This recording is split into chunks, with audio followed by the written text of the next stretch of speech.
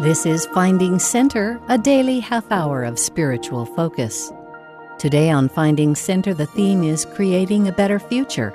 Dallin H, first counselor in the First Presidency of the Church of Jesus Christ of Latter-day Saints at the time of this address, will give his message entitled Racism and Other Challenges.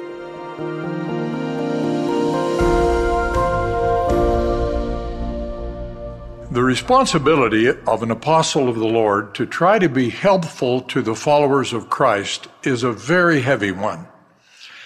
I share an experience that helped me develop my feeling about that subject. 36 years ago, on the day after I was called to the Quorum of the 12 and sustained in General Conference, I was alone in my home in Provo contemplating the significance of that calling. Our youngest daughter, Jenny, then only 8 years old, entered the room.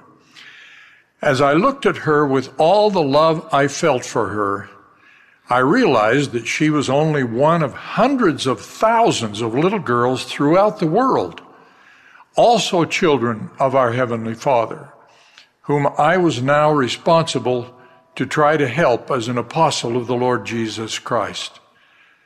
Contemplating that reality, I could not contain my feelings and did something I've rarely done in my adult years.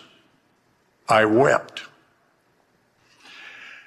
My brothers and sisters of the rising generation of the restored Church of Jesus Christ, I love you. I want to help you. Since I cannot meet with you individually, as I would love to do, I must try to help you through teaching correct principles and trying to help you follow them. Love is fundamental.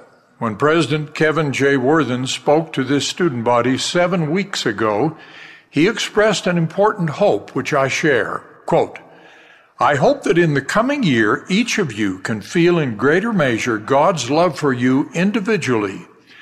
At those times when you wonder if anyone cares or if anyone should care, I invite you to ask God what He thinks of you, what He really thinks of you. End of quote. I remind you that the love of God for His children and the love of His Son, the Savior, who atoned for our sins, are incomprehensible. Joseph Smith helped us understand and apply this love in our own lives. He taught, quote, while one portion of the human race is judging and condemning the other without mercy, the great parent of the universe looks upon the whole of the human family with a fatherly care and parental regard. He views them as His offspring and without any of those contracted feelings that influence the children of man. End of quote. That teaching, together with the Lord's commandment to love your enemies and pray for them that despitefully use you, have application in all political campaigns. I will say no more of elections, except to reaffirm the political neutrality described in our recent letter. I urge you to treat others with civility and respect and vote. These are times when we all need love and its accompanying concern for others. How are you handling the COVID-19 pandemic? Please do your part in what is required in these unusual circumstances. And remember that some of the burdensome restrictions, including even the wearing of masks, are not only for your immediate protection, but also for the well-being of those around you. The personal threats and educational and economic effects of COVID-19 surely heighten everyone's anxiety. And as you know, anxiety on other subjects is also comparatively high among young people. This is another challenge with which I would like to be helpful. Just a year ago, I gave a talk on that subject at BYU, Hawaii, reviewing national and our own experience with anxiety among college-age students. For example, here at BYU and elsewhere in our church education, higher education institutions, There are large increases in the numbers seeking counseling or mental health services. Our professional counselors observe that anxiety often leads to doubt and despair. Whatever the cause of large increases in anxiety and associated mental health diagnoses, our first line of defense is always our faith in the Lord Jesus Christ. We trust in his promises of peace and in the cleansing that his atonement makes possible. Instead of being swept along in the anxiety and fear that's characteristic of your generation, rely on the assurances of a loving Heavenly Father. Rely on the counsel of his loving Son, a Savior, who has assured us that if ye are prepared, ye shall not fear. The Lord promised that in the midst of prophesied destructions and tragedies, he will protect the righteous. And now I move to another concern of your rising generation and others as well. I speak of the problem of racism. You will recall President Nelson's great teachings in General Conference on this subject, and perhaps my own plea that Latter-day Saints unite to root out racism. To do that, we must have clear thinking about how current events should be analyzed and acted upon in view of this nation's shameful history of black slavery. We need to understand how the founders postponed resolving that moral issue to obtain the ratification of the Constitution for the creation of this nation. As the protests of last summer gained momentum and support across the country, various groups, particularly in the South, began tearing down or replacing statues of prominent figures associated with slavery. Some institutions changed names to refrain from honoring persons who had any connection with slavery. A small number of persons even took up that cry on this campus, calling for changing the name of some buildings or even the name of Brigham Young University. Many were distressed at these attempts to erase prominent figures from our history, even history that we would be pleased to change if we could. I wondered, are the advocates and actors in these efforts aware of what they are attempting to erase? For reasons that every serious student of American history understands, even the Constitution of the United States is stained with concessions to slavery that were made in order to get the whole document ratified. Those textual stains were, of course, removed by the amendments following the Civil War, which cost hundreds of thousands of lives throughout the North and the South. I cannot condone our now erasing all mention and honor of prominent leaders like George Washington, who established our nation and gave us our Constitution because they lived at a time with legal approvals and traditions that condoned slavery. As I struggled with that question, I chanced to be reading some speeches of Winston Churchill. For many years, Churchill warned against the evils of the Nazi government in Germany. He was a minority voice, resisted or resented by many, and it blocked his political career. Then, when many of his predictions came true, and England and France were being defeated in the first year of World War II, Churchill was made prime minister. England stood fast for more than 2 years until the U.S. was compelled to enter the war.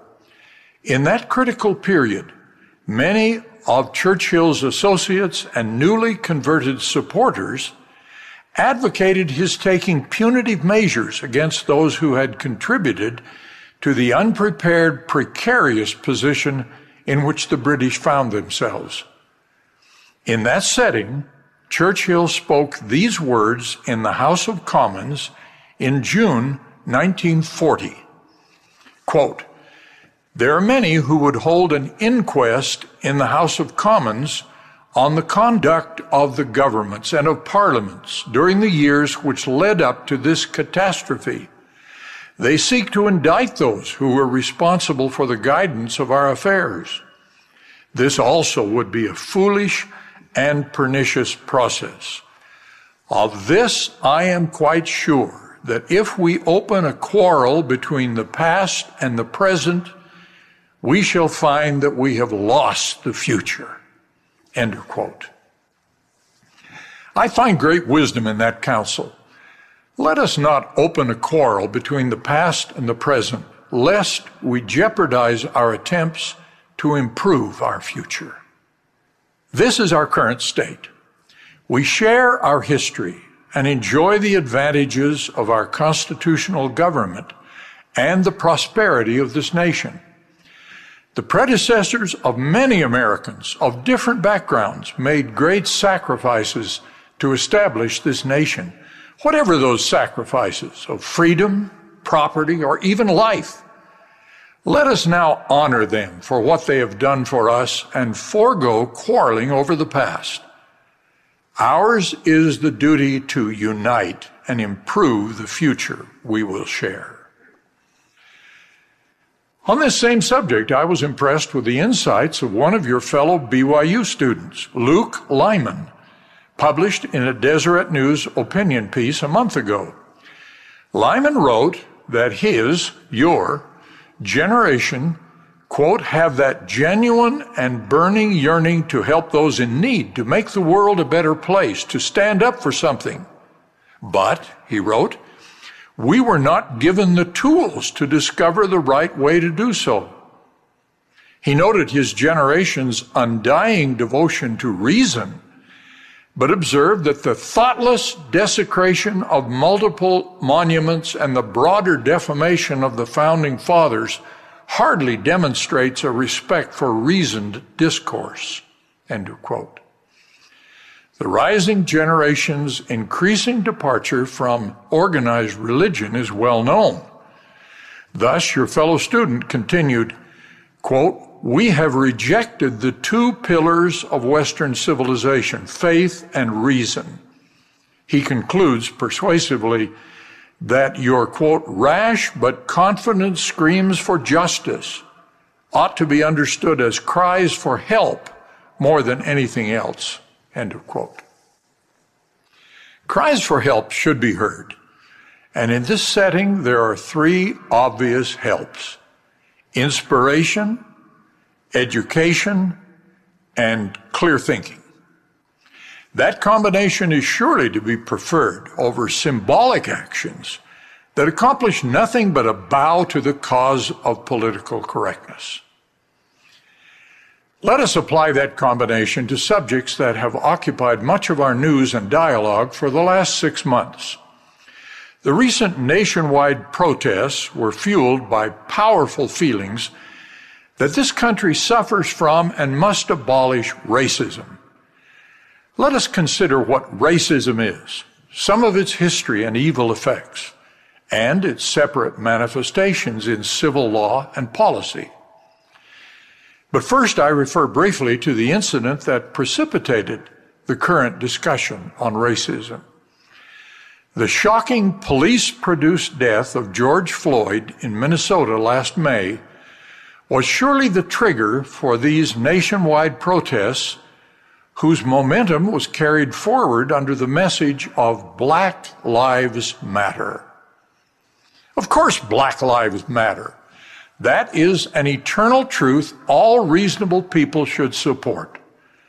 Unfortunately, that persuasive banner was sometimes used or understood to stand for other things that do not command universal support. Examples include abolishing the police, or seriously reducing their effectiveness, or changing our constitutional government. All these are appropriate subjects for advocacy, but not under what we hope to be the universally accepted message, Black Lives Matter. Now I speak of the subject that commands our attention, racism. Dictionaries typically define racism as involving the idea that one's own race is superior to others and has the right to rule over them. This idea has led to many racist laws and administrative policies. Some religious people have sought to justify practices of racism by references to the Bible. As I will discuss later, nevertheless, the proper understanding of scriptures, ancient and modern, and recent prophetic statements help us see that racism as defined is not consistent with the revealed Word of God. We know that God created all mortals, and we are all children of God. Moreover, God created us with the differences that identify races. Therefore, any personal attitudes or official practices of racism involve one group whom God created exercising authority or advantage over another group God created. Both groups having God-given qualities they cannot change. So understood, neither group should think or behave as if God created them as first-class children and others as second-class children. Yet that is how racism affects thinking and practice toward others. Latter-day Saints must remember that all such attitudes and official practices were outlawed for us by the Lord's 1833 revelation to the prophet Joseph Smith, quote, that it is not right that any man should be in bondage one to another, end of quote. With this background, I was thrilled to hear President Nelson include a powerful doctrinal condemnation of racism and prejudice in his talk at General Conference. He said, quote, I grieve that our black brothers and sisters the world over are enduring the pains of racism and prejudice, end of quote. That was his focus, but he expanded its impact by teaching this principle, quote, God does not love one race more than another, end of quote. Thus, we condemn racism by any group toward any other group worldwide. President Nelson emphasized that point by saying, quote, favor or disfavor with God is dependent upon your devotion to God and His commandments, and not the color of your skin, end of quote. Those authoritative statements from our prophet are very timely, but they simply clarify statements he's been making frequently in the past.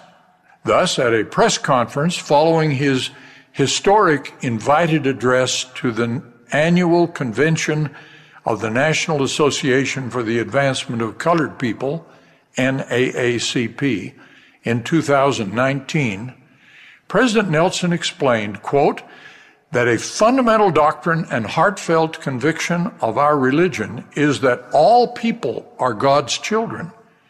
We truly believe that we are brothers and sisters, all part of the same divine family, end of quote. More recently, following the initial protests of the killing of George Floyd in Minnesota, he declared, quote, we join with many throughout this nation and around the world who are deeply saddened at recent events of racism and a blatant disregard for human life. We abhor the reality that some would deny others respect and the most basic freedoms because of the color of his or her skin.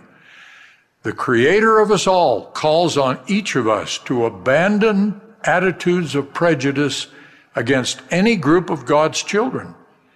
Any of us who has prejudice toward another race needs to repent. End of quote. These statements by our prophet are eloquently summed up by what he said in our B1 celebration on June 1st, 2018. Our gospel understanding of the true brotherhood of man and the true sisterhood of women inspires us with passionate desire to build bridges of cooperation instead of walls of segregation, end of quote. That is what we need for our future, for our nation, for our world, and for our individual divine destinies. So, what do we do now? In General Conference, President Russell M. Nelson, quote, called upon our members everywhere to lead out in abandoning attitudes and actions of prejudice toward any group of God's children, end of quote. President Nelson joined with 3 top leaders of the NAACP, Derek Johnson, Leon Russell, and the Reverend Amos C. Brown, in a powerful joint statement which declared that, quote, solutions will come as we work to build bonds of genuine friendship and as we see each other as the brothers and sisters we are, for we are all children of a loving God, end of quote. As we go forward on that path, furthering our prophet's plea to abandon attitudes and actions of prejudice, we are helped by understanding what racism is and something of its history. There are many examples of racism in recent American history. The examples most familiarly reported by the media today are those that victimize Black Americans. These include the police brutality and other systemic discrimination in employment and housing, publicized recently. Racism is still recognizable in official and personal treatment of Latinos and Native Americans. Less familiar in our day is America's history of racism against Asians, which began with Chinese immigrants who worked on the Transcontinental Railroad. It was not until a century ago that Native Americans were considered U.S. citizens, and Asians were allowed to apply for U.S. citizenship. Less than a century ago, the world experienced terrible tragedies, not usually called racism, but surely were extreme examples of this. The Holocaust, where German Nazis sought to exterminate Jews, is the most obvious.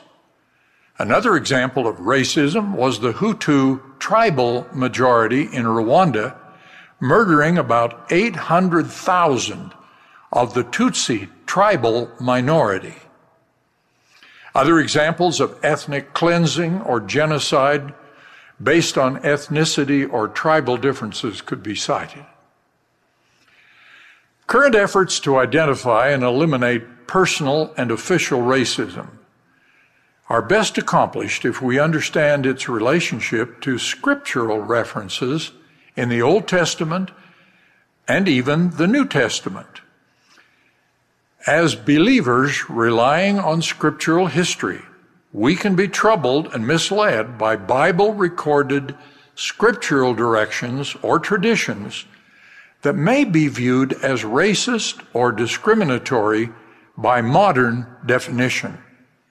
For example, within the tribes of Israel, only members of the tribe of Levi were acceptable for service in the temple. The Israelites as a whole were forbidden to marry the Canaanites and some others of surrounding lands. The direction for Jews not to associate with Samaritans was because of their partial descent from non-Israelite peoples. Most importantly, the gospel was not to be taught to Gentiles, non-Israelites. Jesus himself affirmed that restriction in strong language, quote, not meet to take the children's bread and to cast it to dogs, end of quote. But then made an exception for a faith-filled mother. During his mortal ministry, Jesus reversed the prohibition against associating with the Samaritans, and by revelation after his mortal life, he revoked the prohibition against taking the gospel to the Gentiles. But these and other restrictions remain in scriptural history. Using current definitions, some might call such divine actions and prophet-taught principles racist. But God, who is the loving Father of all nations, tribes, and ethnicities, cannot be branded as racist for his dealings with his children. Often the reasons for his plan are not known or understandable to mortals. For my thoughts are not your thoughts, he said through the prophet Isaiah. Neither are your ways my ways. Some have rejected some element of God's plan as unreasonable according to cultural norms they could understand or accept. Others who have accepted God's plan have mistakenly relied on cultural norms to provide reasons God has not revealed. Thus, both non-believers and believers can reject or attempt to amend divine plans by relying on cultural norms instead of the directions of God. The safest course is not to reject or supplement the divine plan by human reasoning. Those who cannot accept the prophetic decisions and practices of the past should consider Winston Churchill's wise counsel quoted earlier. If we open a quarrel between the past and the present, we shall find that we have lost the future. Now, with prophetic clarification, let us all heed our prophet's call to repent, to change, and to improve. Only the gospel of Jesus Christ can unite and bring peace to people of all races and nationalities. We who believe in that gospel, whatever our origins, must unite in love of each other and of our Savior, Jesus Christ. I love you, my brothers and sisters. I want to help you.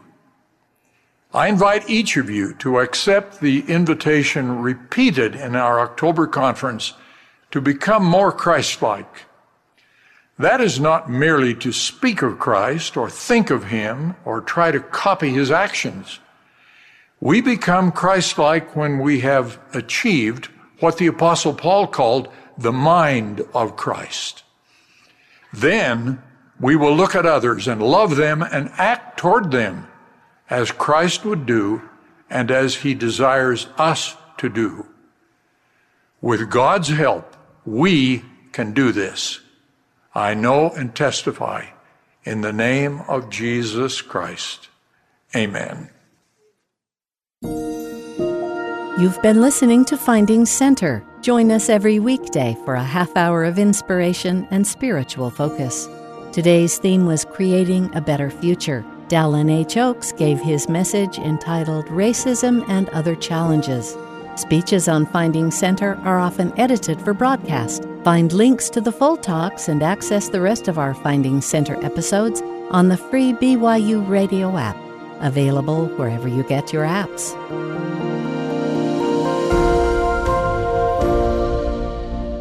Finding Center is a production of BYU Broadcasting.